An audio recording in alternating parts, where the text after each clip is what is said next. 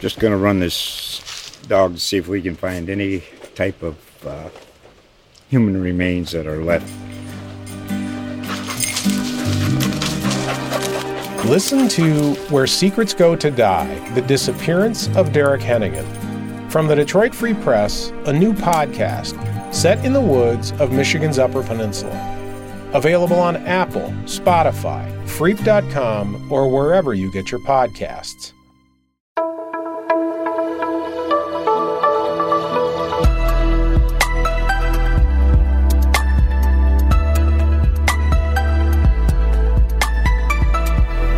With another Page One podcast. I'm Mark Woods, and today I have Andrew Pantazi, and I think it should probably be a podcast about podcasts because Andrew may be our podcast aficionado, but I guess we can save that for another time. Another time.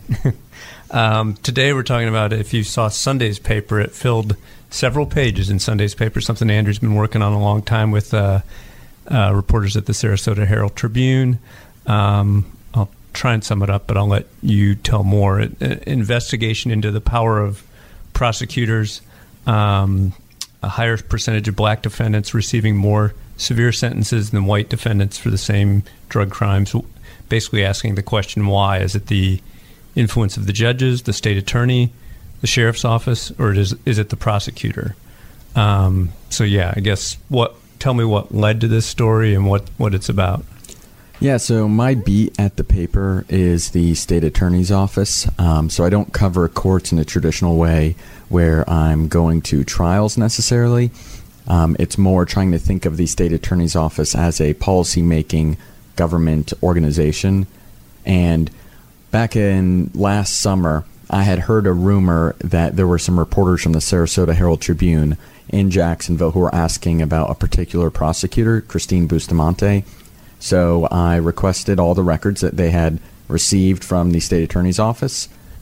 It was every drug case that had been prosecuted in 2015 and 2016.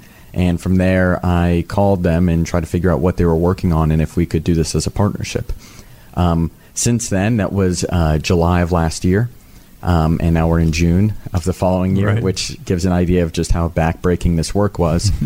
What we did was we opened every drug conviction from 2015 and 2016 for the most active prosecutors in Duval County. 23 prosecutors. Initially it was 25, and then we whittled it down to 23. And we created our own database that tracks about 30 different variables.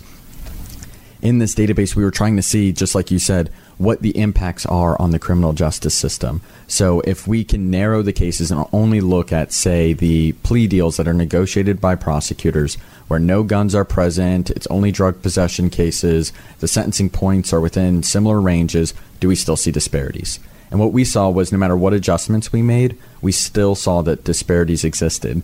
We did see that everything has an impact. Everything that you traditionally think of as impacting sentencing does. If a gun is present, if it's a possession versus sale versus trafficking, if there's a resisting arrest charge, each of these things have minor impacts, but no one thing attributes or accounts for all of the disparities. And just to go back, I mean, we know that there are disparities. You can look at the prison system. So there's kind of two ways of looking at this story. You can look at the input and you can look at the output. Mm-hmm. The input would be the sentencing that is happening, and the output would be looking at who is in prison. So in prison, about half of the people are black men, who make up about 8% of the Florida population, yet they make up about 50% of the prison population. And they are they make up especially an even larger percent when it comes to drug sales and drug possession. So the question is why? What accounts for the admission disparity and what accounts for the sentencing disparity?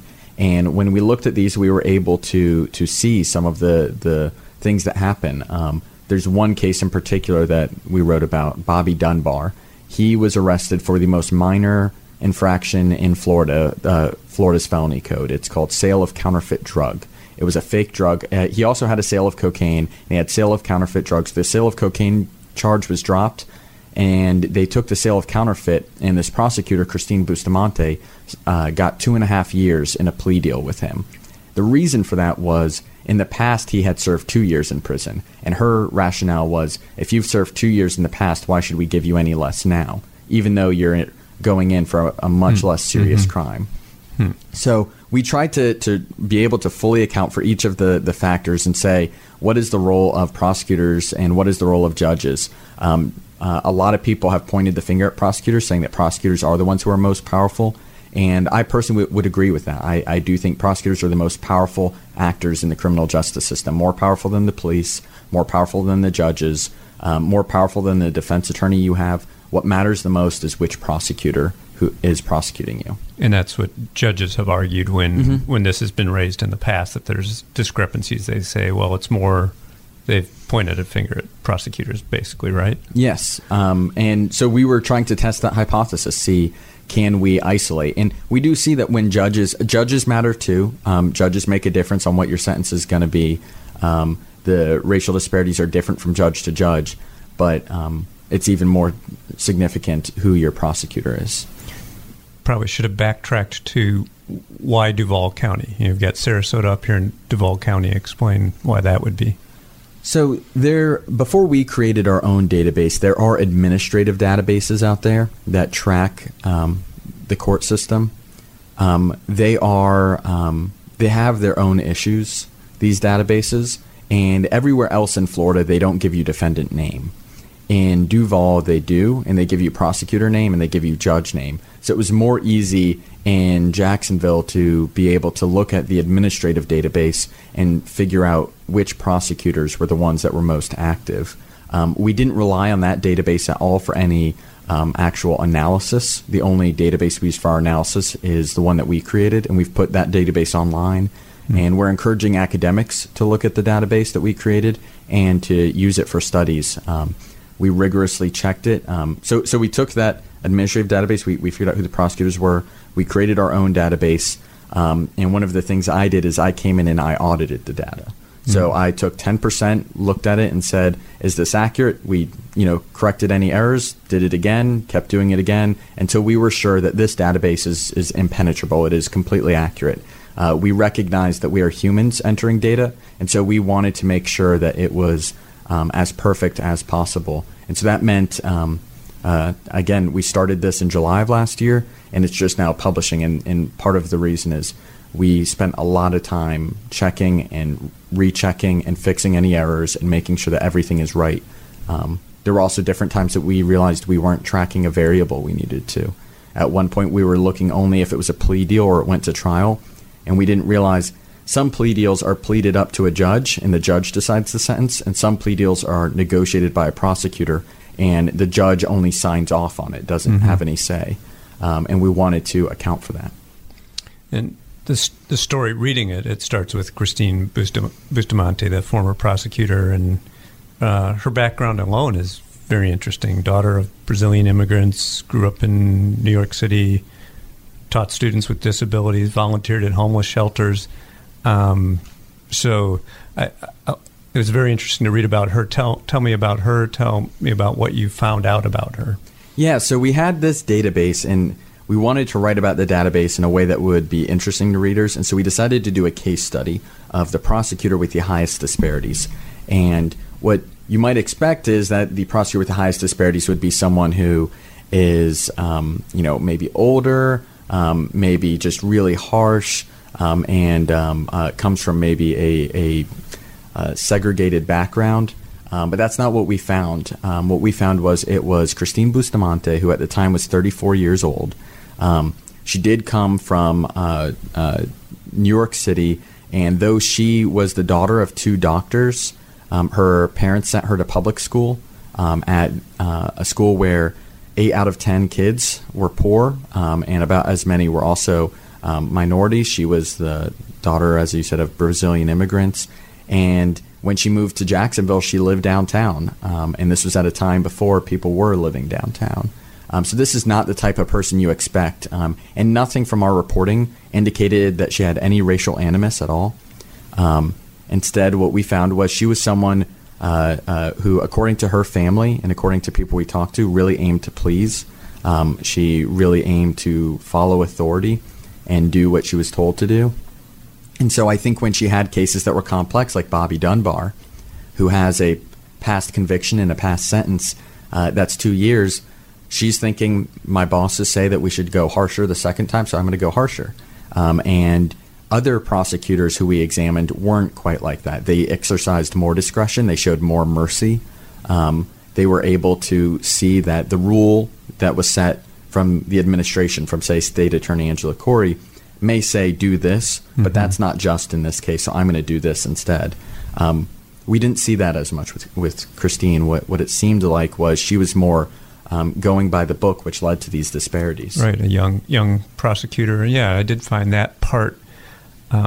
Nothing's simple in a big, huge story like this, from the data to the people. And you're right. If you were drawing a caricature of what you thought this person might be, it would not be this background. So I found that really an interesting part of the story. And I should also say she appears to be a very private person. I interviewed her in August of last year, and it was a 2.5-hour interview, and I counted the minutes. She spoke for less than 10 minutes in a 2.5-hour interview. It was her plus the higher-ups in the office, and they answered almost all the questions because she would kind of defer to them, which I thought was also pretty telling. And then the day or 2 days after that, I flew up to New York to where her family lives to try to interview people who went to school with her. And while I was up there, 5 days after I interviewed her, she resigned from her job as a prosecutor. She now works in civil law, helping with estates at a private law firm. So you tried to, going back to the original question you're trying to answer, you tried to analyze the influence of judges, state attorney, police, and take out each of those factors. Explain, try and describe that, what the influence of judges are, the state attorney, and police. Yeah, so again, we used Christine in the story as the case study, and we looked at the two judges that she appeared in front of. One is Mark Holsey, who eventually resigned from the bench after he was accused of explicit racism and sexism. He said that blacks need to go back to Africa, allegedly, and he also used very inappropriate, profane language to refer to a female staff attorney who worked for the court. When she was in front of him, she had disparities. She had the highest disparities of any of the prosecutors who appeared before him. But her cases were almost always negotiated by her. They were rarely pled up to the judge, which again indicates that she's the one who has the authority over what the sentence is going to be. All he's doing is signing off on it. Then she appeared in front of Judge Russell Healy. He's the head of the felony bench, and he has a reputation of being very strict. He also has a reputation of being a harsher sentencer. I've been in his court before. He has at times been chided by the appellate courts for making rash decisions in court. He once lectured a defendant who had been convicted of rape, saying that he was not a good Catholic fellow because he had committed adultery. Another time, he, according to an appellate judge wrote that he went on a tirade against the Department of Corrections for not charging a fee to a defendant who he thought should have been charged a fee. And there are several other cases like that where he is known for having kind of an imposing presence in the courtroom. And so we were somewhat curious what effect would that have on her. And what we saw is she had a lot less negotiated pleas. A lot more often defendants were pleading up to Judge Healy. It went from being almost every case to now about half the cases were pleaded to the judge and half were pleaded to her. And we don't know exactly why. We do know, though, in those cases where the judge was deciding the sentence, she actually was asking for harsher sentences than even the judge was. So again, we can't get into her mind. We can't know exactly why that was, whether there's part of you're influenced by who you're around. Her first ever boss, when she started as a young prosecutor, said that he emphasizes to prosecutors not to let judges affect your discretion, that if something is the right decision, you should offer it no matter who the judge is. Then he said, however, I don't think that always kicked in. I think that prosecutors do conform to the courtroom that they're in front of. And that may be why, when she was in front of Judge Healy, she was particularly harsh toward black defendants. In front of Judge Healy, her disparities increased even more. And I should say that the disparities overall for her were that black defendants received almost 4 times as long of sentences as white defendants, and for black men it was even worse. It was more than 6 times as long as white men. The disparities, and this was true for all prosecutors, were always worse for male defendants.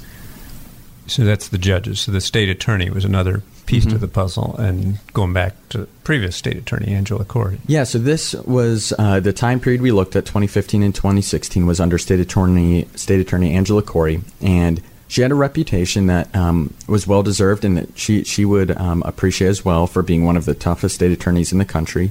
She was very traditional, tough on crime, and she viewed drugs partly as a way to get to guns, and partly as a way to be proactive. In the world of law enforcement, most law enforcement is reactive. You are responding to a crime that has occurred after the fact and punishing someone for it.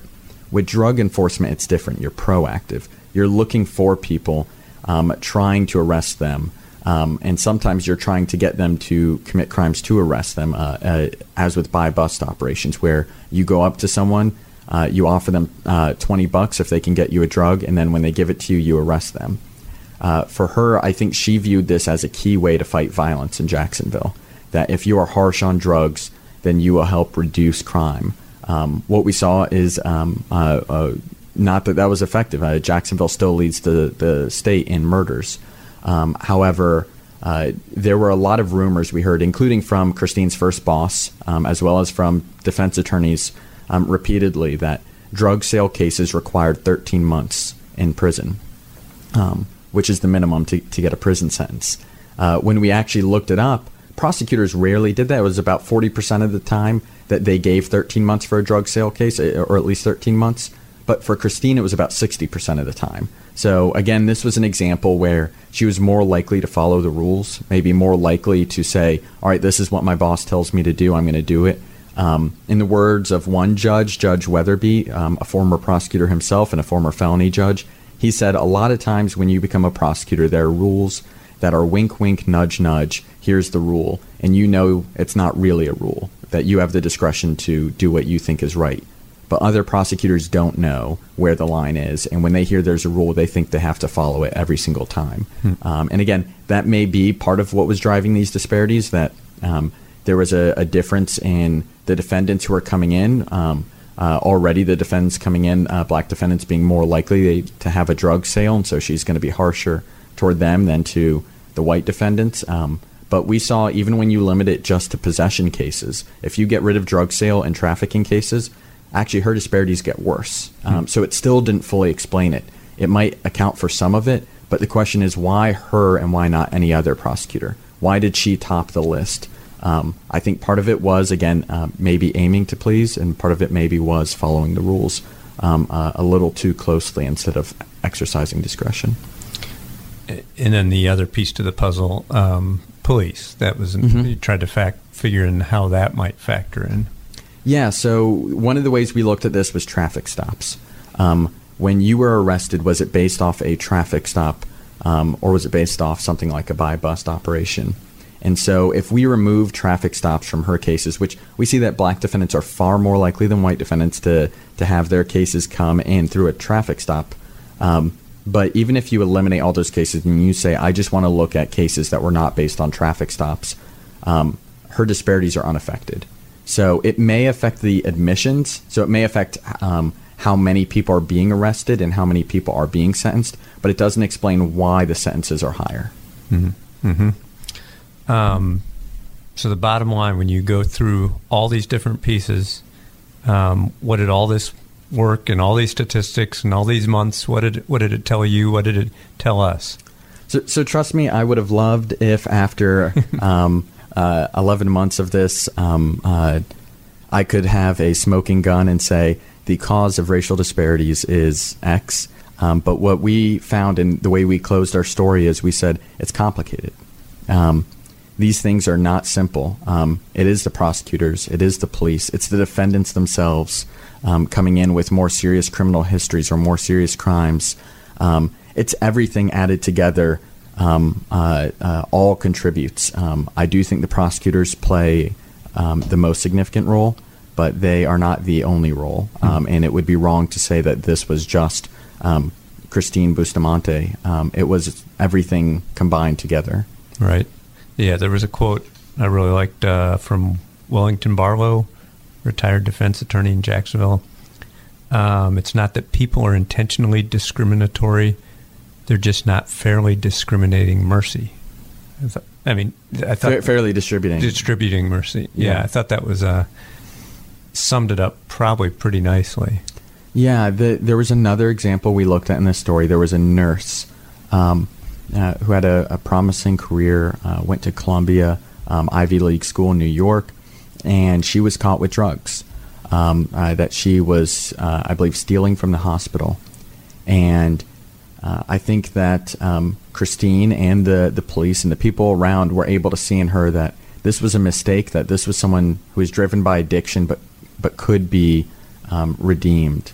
That same chance at redemption, I think, is not seen for someone like Bobby Dunbar, where they say, you've been in prison 3 or 4 times already. You've already had your chance. Now we're gonna use the hammer, even for something as small as selling fake drugs. I think that's very true. What A. Wellington Barlow said, Al Barlow, that we don't give mercy the same, and the answer is not necessarily we need more mandatory minimums, which we tested that as well. Mandatory minimums don't reduce disparities. The answer is not that we need to be equally harsh to everyone, but rather maybe equally merciful. Very interesting. Any interesting reactions to the story since it's been out? So far, no one has disputed the data in the story. The state attorney's office did want to make clear that they were, I think they wanted to contest any characterization that they distanced themselves from Christine, that they took this story seriously. They met with us twice. They went through the cases rigorously, and they made themselves very open and available to us, which we greatly appreciated. So far, I've heard from defense attorneys who were thrilled with the story. There was one defense attorney who told me he was a little concerned that the response by prosecutors is going to be to use the hammer against everyone. If you look at the list of prosecutors by disparity, the one who has the lowest disparity does happen to be someone who is Lauren Weish is her name, and she is very harsh toward everyone, white and black defendants. But if you look at the person right next to her at number 2 with about equal disparity, it's someone who is very lenient toward everyone. So the idea is disparity does not just mean be equally harsh. It can also mean be equally merciful. Yeah, very interesting. Well, if you haven't read the story, it's still up on Jacksonville.com with a nice presentation. And so thanks. Yeah, Jacksonville.com/influence. Great. And we'll have Andrew back for another podcast about podcasts sometime, and we can just get into that topic. Or we can do a podcast about the World Cup and Vamos Mexico and yes. El Tri. Yes, we watched the Mexico game on with Andrew's 2 boys, which that was as entertaining almost as the game. All right. Well, thank you, Mark. I really appreciate you talking to me, and thank you for reading the story. Yep, very good. Thanks, Andrew.